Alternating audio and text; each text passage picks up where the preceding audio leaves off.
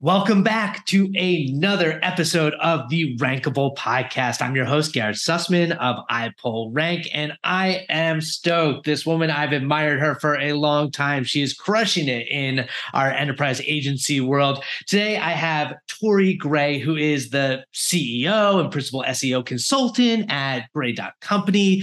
She's got extensive experience in SEO and growth strategy. She owns both product and marketing roles for in-house and startups in the past and starts her own agency and is just doing really awesome things. Thank you so much for joining me today, Tori. Thank you so much for having me. What a lovely introduction. I appreciate it.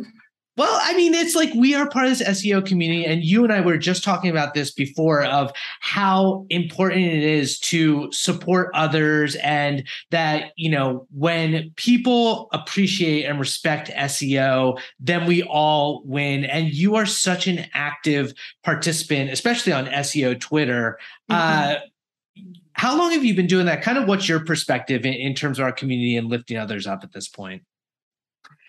I mean, I guess everyone has their own game, but social media is not I came from a background of SEO, and social media is not inherent to me. I'm also not what Gen Z or Y, I forget how they order them at this point, but I'm not a youngin' anymore, and I'm not quite the digital native that they are, and I don't inherently get all those things. But what I do get at this point is how important it is to communicate and be authentic and support people.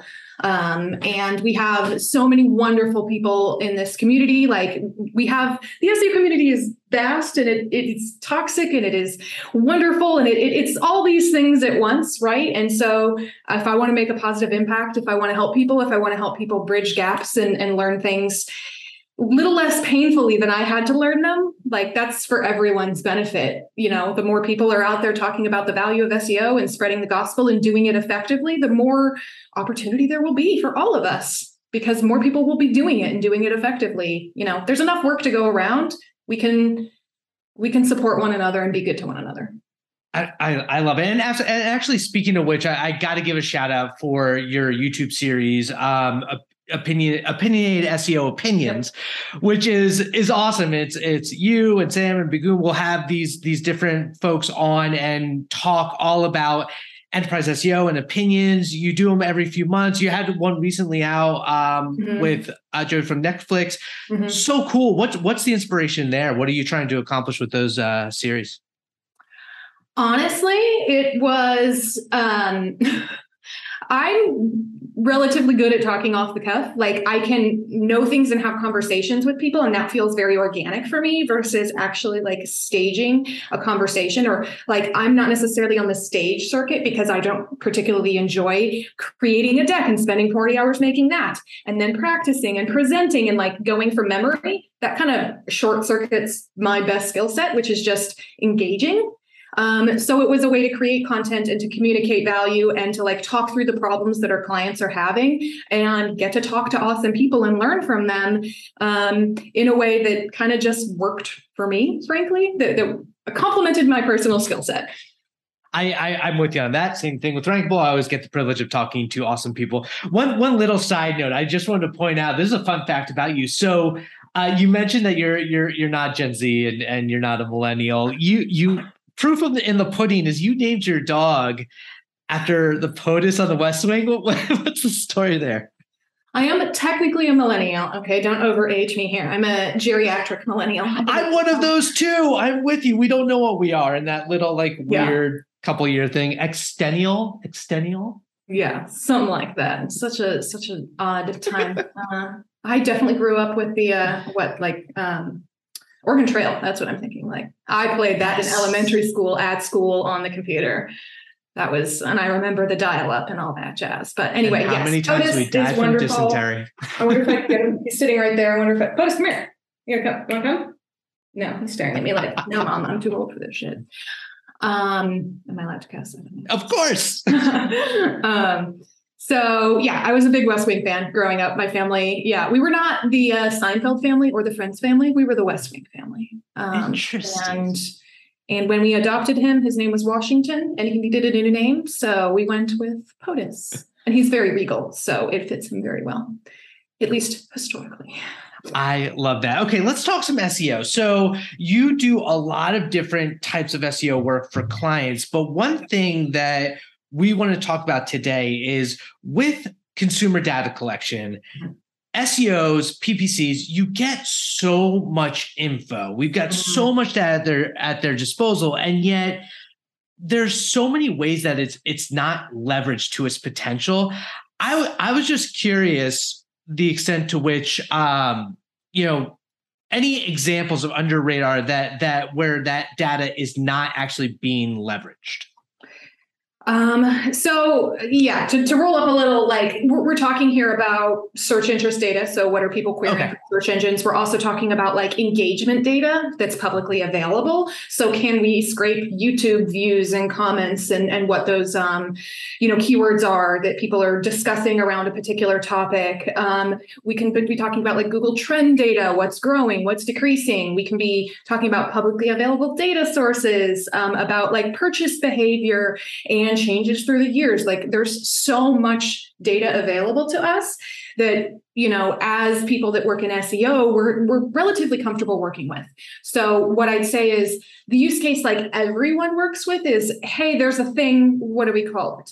So when I was at Craftsy, we created educational classes and, should we create class X or class Y? So content programming. We can help validate, are people more interested in subject X or Y? At least to the extent that they know that they're interested in it, right?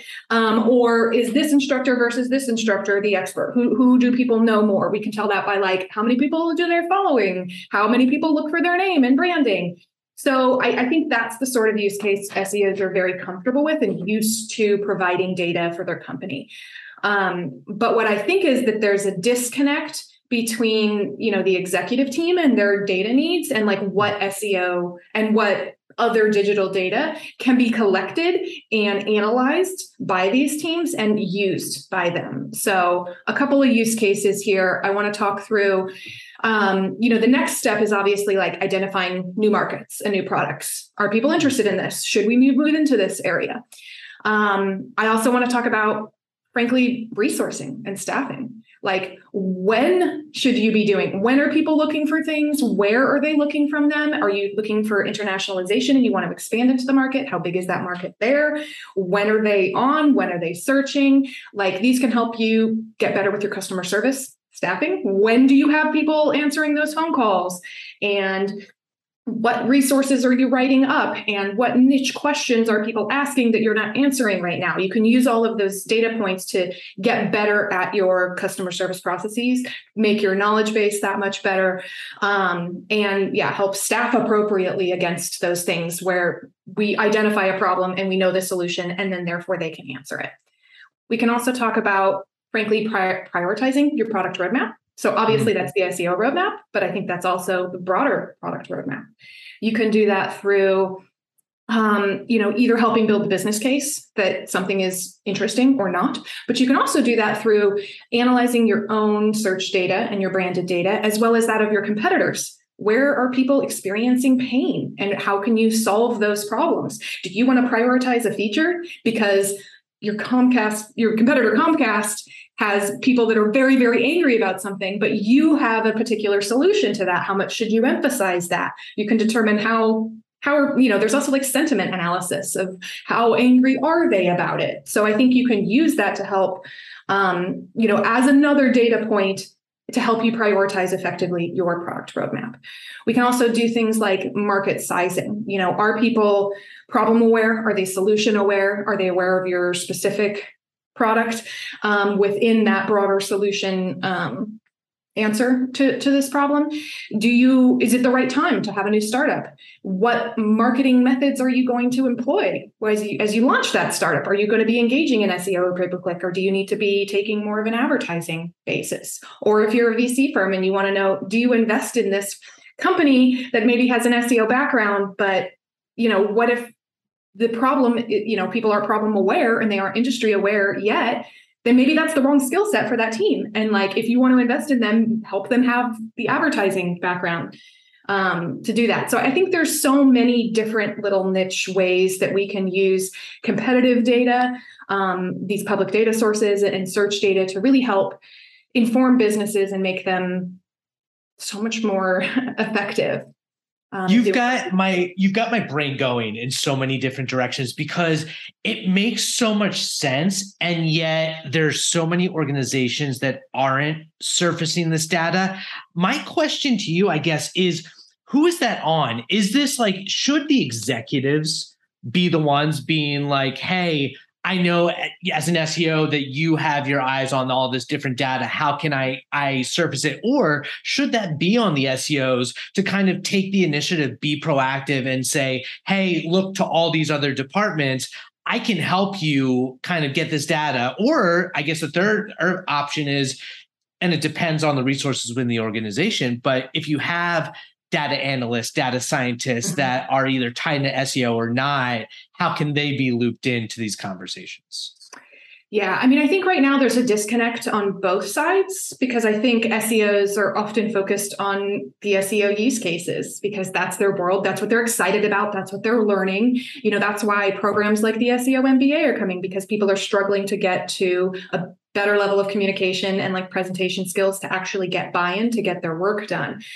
So I think this is a way they could broach that conversation, frankly. They can build trust. They can supply that data. They can analyze it. They can showcase those skill sets. And when those initiatives are hopefully more successful, they can be a part of that and help grow with the org.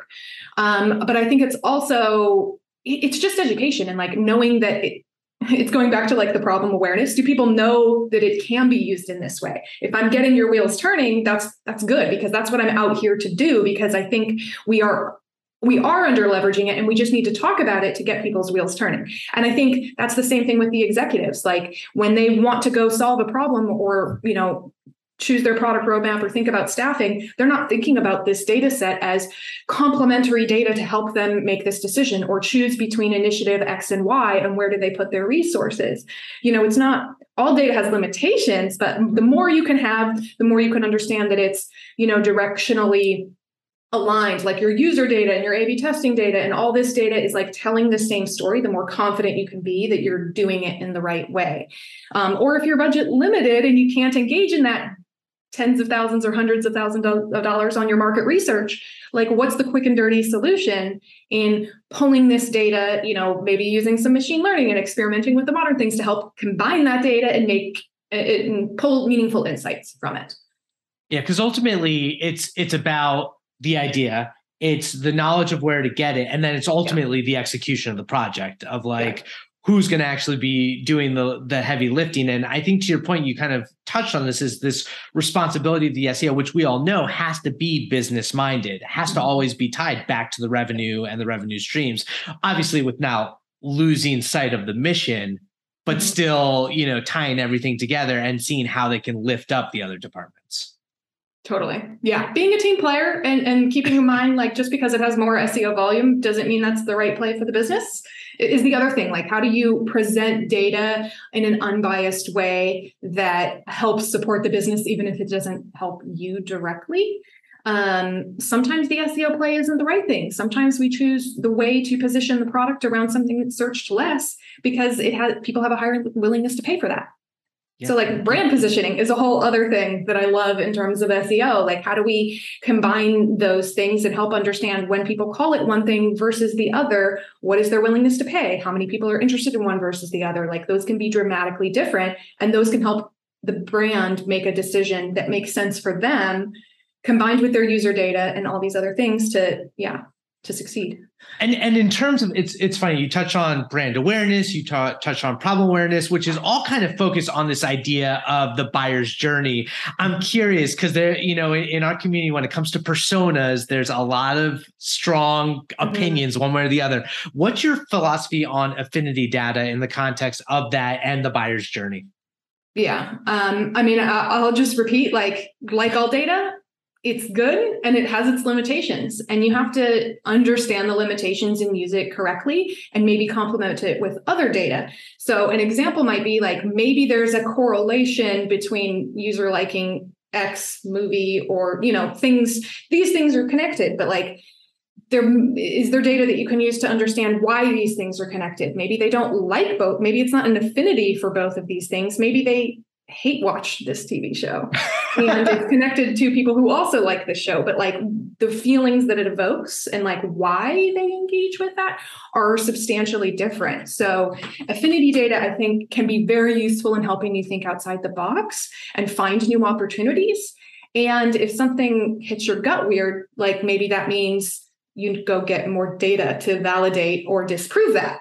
Like, don't stop there is my point. And don't trust and believe everything that lands in front of you, because frankly, data is hard and data collection and data analysis is complicated. Like surveys are, your questions can be accidentally very biased. It's a whole art in making that work correctly. And even people that are experts make mistakes in that. So really always digging deeper, always asking why, and looking for more data. It's like a scientific process. Like as things evolve, like bring in more data, keep proving the same thing right. Or when it proves it wrong, investigate why. Was that an invalid data set, or did that actually disprove it? And why? And like, what are the layers and the complications within that? Yeah, I love that too, because it's not like anything like a set it and let it, like not like link building or SEO. It's always iterative, because you think about what's happened over the last couple of years between, this recession coming up in the United States, or the pandemic before that, is like user behavior has changed so dramatically. It's like, how long is the data even relevant? 100%. And this is like search trend data, right? It is inherently, by definition, historical data. That is a limitation of it. It doesn't predict where it's going. You could certainly use trend data to understand what's happening more up to the moment and less like the last 12 rolling months, like what's happening today. Oh, there was a spike. But think of what happened when COVID hit and how much like dramatically changed in the world, right? It can and will change. Understand your limitations and use it effectively. And when it doesn't work for you anymore, like when I put together a strategy or something, I always want to understand like what things are the things on which this data or this plan pivot. If X changes, then we need to change Y, and being clear about that and understand that about your data too. It's so tricky as an SEO, because it's like, we try to have this long-term strategy. And yet, as we're mentioning with like, user behavior changes or search intent changes or Google flipping things around and the SERPs just like being very, very volatile. It's hard to have a long-term strategy when you're constantly pivoting. Do you think that data can help cement that? Or do you think, like, how do you kind of think about your long-term strategy with, iterations? Yeah, I mean, I think like most strategies, depending on how often you can afford to pull up and like redo that, I think it should be done on a cyclical, is it every 6 months? Is it every quarter? Is it every year? I think the answer for your business depends on it depends. Your business. But also there's a cataclysmic event has happened. So it's time to pull up and something's different. So you can track the data, you can watch what's happening, you can make assumptions, you're going to be making some bets about what's happening in the future, certainly if you're making quick actions. But I also find just trying to aim for what Google or any other search engine wants to move towards helps you stay ahead of those trends. That doesn't mean you won't be tweaking, especially tactically, certain things. But like, for example, how often do we spend time historically working on meta descriptions? And like, okay, well, Google's going to change your title and they're going to change your meta description. Like, how much time does it make sense to really spend focusing on that these days? Especially after like the whole debacle of like, let's change the character count, and how many businesses like, we have to have 300 characters. And then like 6 months later, we have to roll back. Now everything's too long. It is a balance, and just keep in mind, it is intended to evolve. It's intended to be agile. You have to keep referring back to your data sources and really just trying to document what those assumptions are in terms of your data, in terms of what you can and can't do, in terms of like your team resources. What you started with your assumptions are not inherently what they are today. So keeping a clear eye on that so that you can adjust when those things change, I think you can be quicker to evolve. Yeah, I agree with that. Is that you have to have agile kind of baked into your processes. Like, understand that inertia is only like kind of leads to failure. You can't just exist and stop and be okay. Like everyone else is moving, competitors, Google, you name it. I'm curious. So you have all these great potential use cases for using this consumer data. Why do you think organizations don't do it? Like, what are some of the roadblocks that are really preventing them? I think it's knowledge of that it's available, that they understand that it can be useful in that use case. People to some extent like cling to data, or they don't believe it, like depending on the personality, right? And neither is particularly right. I like data, but I want to be data informed. I don't want to take potentially bad data and run with it. But I think it's mostly just understanding that it's available, because if you think you need to engage in a market research project that's going to cost tens of thousands of dollars and you don't have that budget, then probably you're just going to go with your gut. But what if you could spend $3,000 to $8,000 instead and like really understand what the market is right today, and make a better decision that you feel really confident about making that bigger investment in and actually growing that, you're probably in a better position, right? And it also, to your point, it's like of the different personality types of who, trust data versus who doesn't. I can imagine there's a big, and you do a great job of explaining real use cases or explaining, kind of simplifying things so everyone can understand. There's an education aspect to it too, right? In terms of how you can trust or not trust the data. Like that's on the person presenting the data. Yeah, there's a fine art to it, but I think it's growing in skill set. Like, I think just defining interest can be pretty straightforward. So if you want to compare X versus Y, what's the total volume of this versus that? But I might, again, complement that with user data, or user testing to understand how people react to that. There's so many opportunities, but there's also more resources available. Like Lazarina is creating all of these amazing machine learning scripts to help us really understand which machine learning scripts do we use in what use cases to analyze what data to pull it all together. But it is because of that left brain and right brain. Like if you just want to analyze the data, you may not think of the use cases and how to communicate that and how to convey the business value. I would also say, like, you don't have to be great at both. Like, if you can, you're a rock star and amazing. Right. But if members of your team can complement your skill set and you can get there as a team, you're still there. You're still benefiting your business. You're still on the rocket ship and you're still growing. Are you great at the data analysis, but you have a team member that's great about communicating that? Like, join forces. Can you move forward? Can you help the business understand? And can you use that to move forward? That's a great call out too of the different types of skill sets, because it really is rare to find those unicorns of people who can do everything. And it's so interesting in our, world these days, whether you're part of a very small team and your marketing SEO is just one component of what you do versus like you're an SEO specialist, like just focusing on technical SEO or just focusing on link building or, whatever component. You do need to be able to work with other people on your team. Depending on what you are in the world of SEO, what are some of the ways, what can SEO start doing today with their consumer data that you think would move the revenue needle for their business? Kind of those specific use cases that you started with.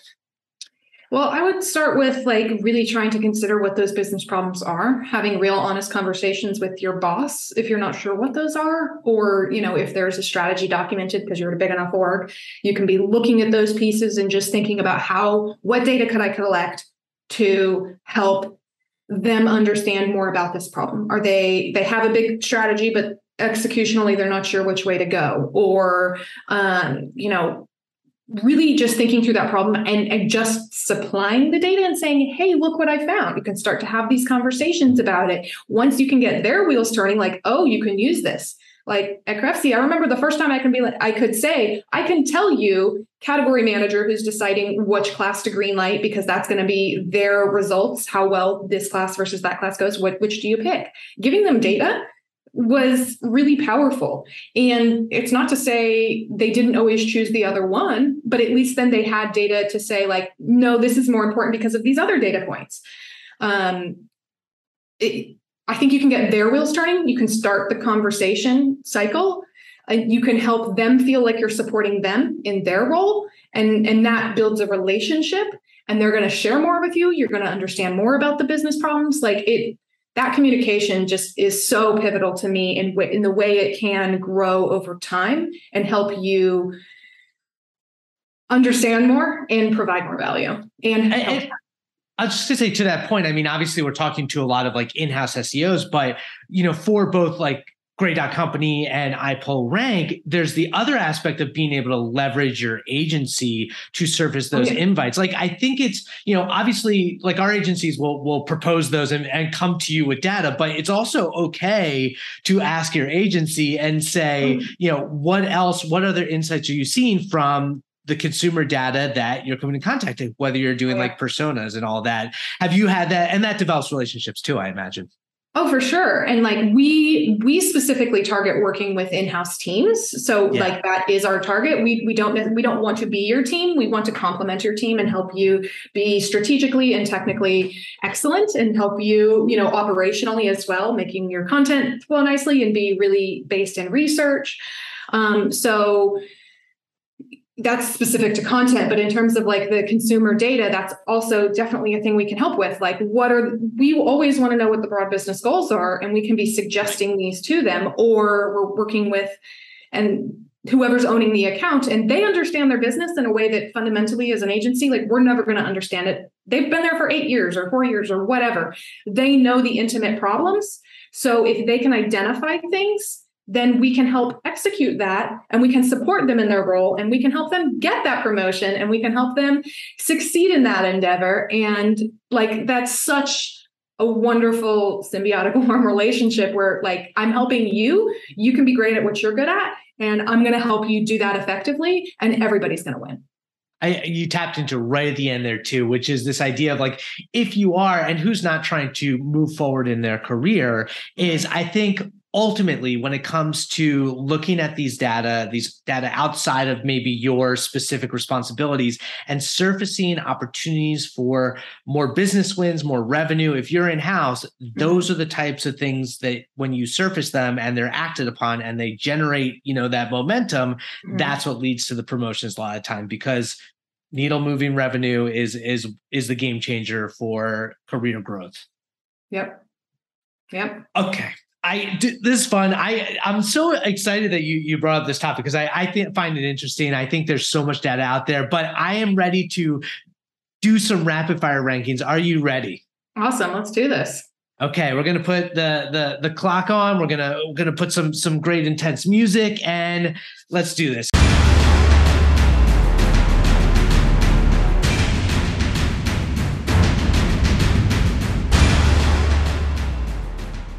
Okay, Tori Gray, rank your top 3 of anything that you love most in the world. Okay, I am obsessed with Edinburgh, the city. We visited there once. It was the magicalist. It's not a word. I'm making it a word. I love it. It's amazing. It's epic. Democracy is pretty important. I like politics a lot. I follow a lot of things, and supporting that and trying to make that a better world is important to me. I also like, I specifically like the comic XKCD. It is magical. It is science and sarcasm and romance, and it is weird and hilarious and nerdy, and I don't always get it sometimes, but when I do, it's very, very satisfying. It always explodes your brain. I love that strip too. Rank your best SEO marketing win. The thing that I'm most proud of is my time working in-house and working through the years and iterating over time. Because to me, that was the hardest thing, because when I went in-house, I'd had 4 years of agency experience, and I was having that, like, I'm just repeating the same process over and over again, because we worked with relatively small accounts. So I was just doing the same thing over and over and over. And I would hear a roadmap and I would propose it, and then they would say no, and I didn't understand why, and I didn't know what to do about it. But going in-house and really saying, okay, here's what I'm going to do. I'm going to implement it on year 1, and I'm going to grow things. And then the next year, what's going to happen? Like, oh, no, I need to do it again. I need to scrape the barrel. I need to think of new innovative things. I need to get out of my comfort zone and try new things.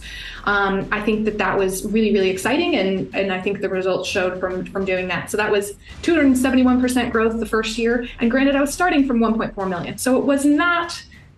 Context. context matters. Like there was substantial growth, the next year, another 100%. And the next year, granted, we were pretty mature at that point, but we had certain sections we were growing, and I grew those another 163%. So that iterative, keep going, keep being creative about new things. Where can we move the needle? Where can we focus? Where can we move a higher conversion rate against this thing in order to move, all those pieces. That's amazing. Not easy. Okay, rank your top 3 SEO tools. Hard question because, goodness, we use a bunch and we love them. So my go-to is probably, I'd say, Sitebuild. I think they do such an amazing job of really providing things you don't necessarily find out of the box with most SEO things. Like they have really amazing accessibility functionality that I'm very excited about. The way you can do JavaScript audits with them is amazing. I love it. There's such a huge tool set and way they're built into our process for that, as well as like Core Vitals audits. They're great at listening to their users and building things that are meaningful and real. And I love that. I also always love Screaming Frog. They're wonderful. They just really get the job done the quick and dirty way, and I love that. I also really love ClearScope for content optimization on page. I'm definitely a fangirl of that tool. It really helps me think through quality content. I'm definitely not a person that says no, you have to repeat this keyword 6 times, but I like seeing the other keywords that they suggest that maybe my content brief wasn't as, detailed as it should have been. And I should have brought up subject XYZ, or if it's bringing up a bunch of subjects that I don't want to talk about and don't make sense to talk about, am I covering the right subject or not? Again, it's the right data at the right time to help me make a decision. So that's why I love that one. Such a comprehensive tool. Rank your best SEO trick or tactic. Goodness, it's not quite a trick, but what I like to do, especially in this world where we can create content at scale using tools, I think what really is going to matter in the next stage of this world is providing unique value and unique perspective. If you're going to write about the same subject that's already out there, don't just reinvent the wheel. I'm so sick of reading the same article that's spun in 15 different directions every time I Google something. So I think that's what's going to help you stand out in the future. Can you explain it in a clearer, better way? Can you include more information that other people aren't? That is really important. So you have to have the good, optimization set, but it also has to be uniquely valuable. You hear that, Google? Yeah, we're tired of seeing you give us crappy results over and over. Give us they need to incentivize actual different perspectives, right? With good things. I mean, that's such a thing of you get operationally, we're just going to keep repeating, we're going to keep doing this, and then it just stops working because everyone can get the world evolves. Mm-hmm. It was a competitive advantage to be operationally perfect. And now we have to have more subject matter expertise, but you ideally do it at scale. So how do you do that? Right. I'm with you. I'm with you. It's it's frustrating, yet it's getting closer, iteration by iteration. Yes. Rank. Okay, this is a fun one. Rank what you love most about SEO. Well, there's things to love and things to hate, and it's sometimes just so exhausting to keep up with all the things because I'm not a youngin' anymore. It was very exciting in the beginning years, and all the things were always changing, and it always kept me interested and very, I have to learn this, and then I have to learn this. But even today, even when that's exhausting, what I really love is how complex and layered things are, and how you need to think through the why, and how you can create and craft a solution that makes sense for a business that's maybe not perfect, best case, whatever that means for SEO or best practices, but maybe is the right solution for the business at that time. And I like thinking through those complex problems with those complex stacks. That's what I'm really engaged at, is figuring out a new way or the right way to do this with these edge cases involved. When you put on your scientist cap and creative cap. Rank your best learning SEO resource. It's a process for me. The best way that I have learned throughout my career is ongoing conversations with engineering teams. So it's not something you can go read, it's a relationship that you need to build. But because we're mostly working with custom stacks and engineering teams that build, so I can't necessarily go read a resource about how WordPress works in this way, right? Like I need to talk to a human. I need to learn how this particular system works. I need to understand how the software development process works so I can figure out how to insert myself into it and do so effectively and in ways that support them and make the product better at the end of the day. So those conversations are so foundational to where we are today and the way that we can communicate, not just with the executive team and like get things green lit, but also with the engineering teams to get them built. Oh my gosh. And so many engineering teams, they're almost like archivists in a lot of ways, you know? Good point. Okay, this is the most unfair question, but rank the top 1 to 3 SEO or marketers that you most look up to. This was very hard. Such an interesting one. So what I came up with was, I'd say my go-to would be April Dunford. She has a book on brand positioning that is magical to me. I like things that are like SEO related with a twist. Typically, like I want to think about it in new ways. So as I'm thinking about my business and launching my business and trying new things that I was less comfortable with, and how do I hone in on what Grey Dot wants to do and who we want to be in the world, I think her book is amazing and it helped me approach things in new ways. And that is a special skill of hers. So I love that.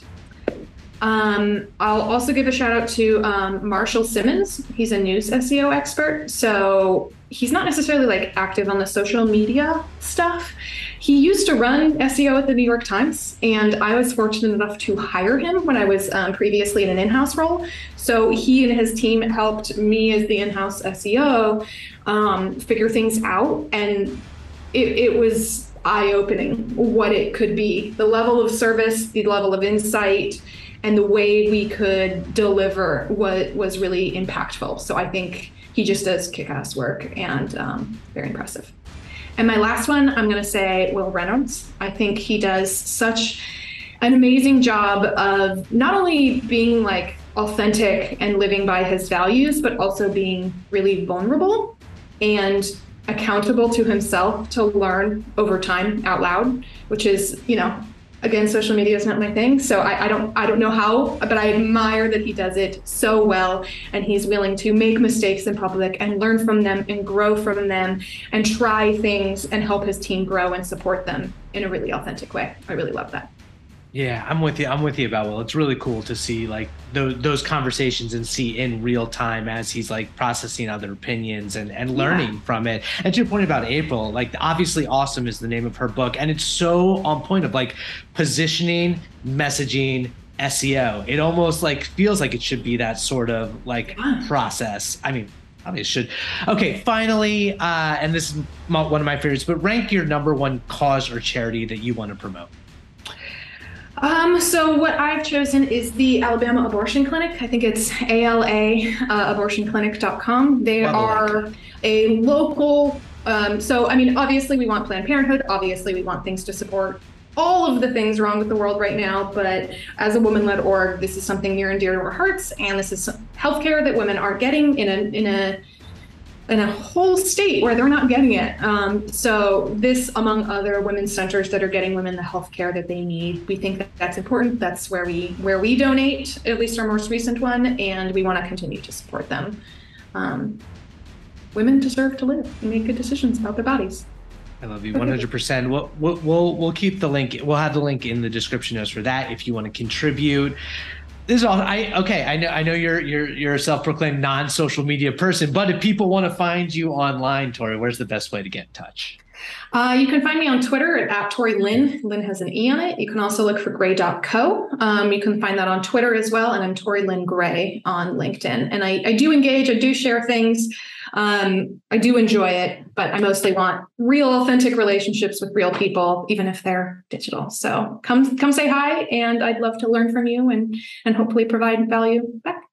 Hell yeah. Yeah. Reach out. Tori is awesome. So personable, a great follow as well. Finds good stuff. Thank you so much for being my guest. This was an awesome episode. Thank you for having me. It was so much fun. Talking about all these things is so much fun. You're so engaging. It's just lovely. So thank you. It's a pleasure when you have that conversation. Okay. We're signing off. My name is Garrett Sussman of iPolLrank. We will catch you next week. See you later.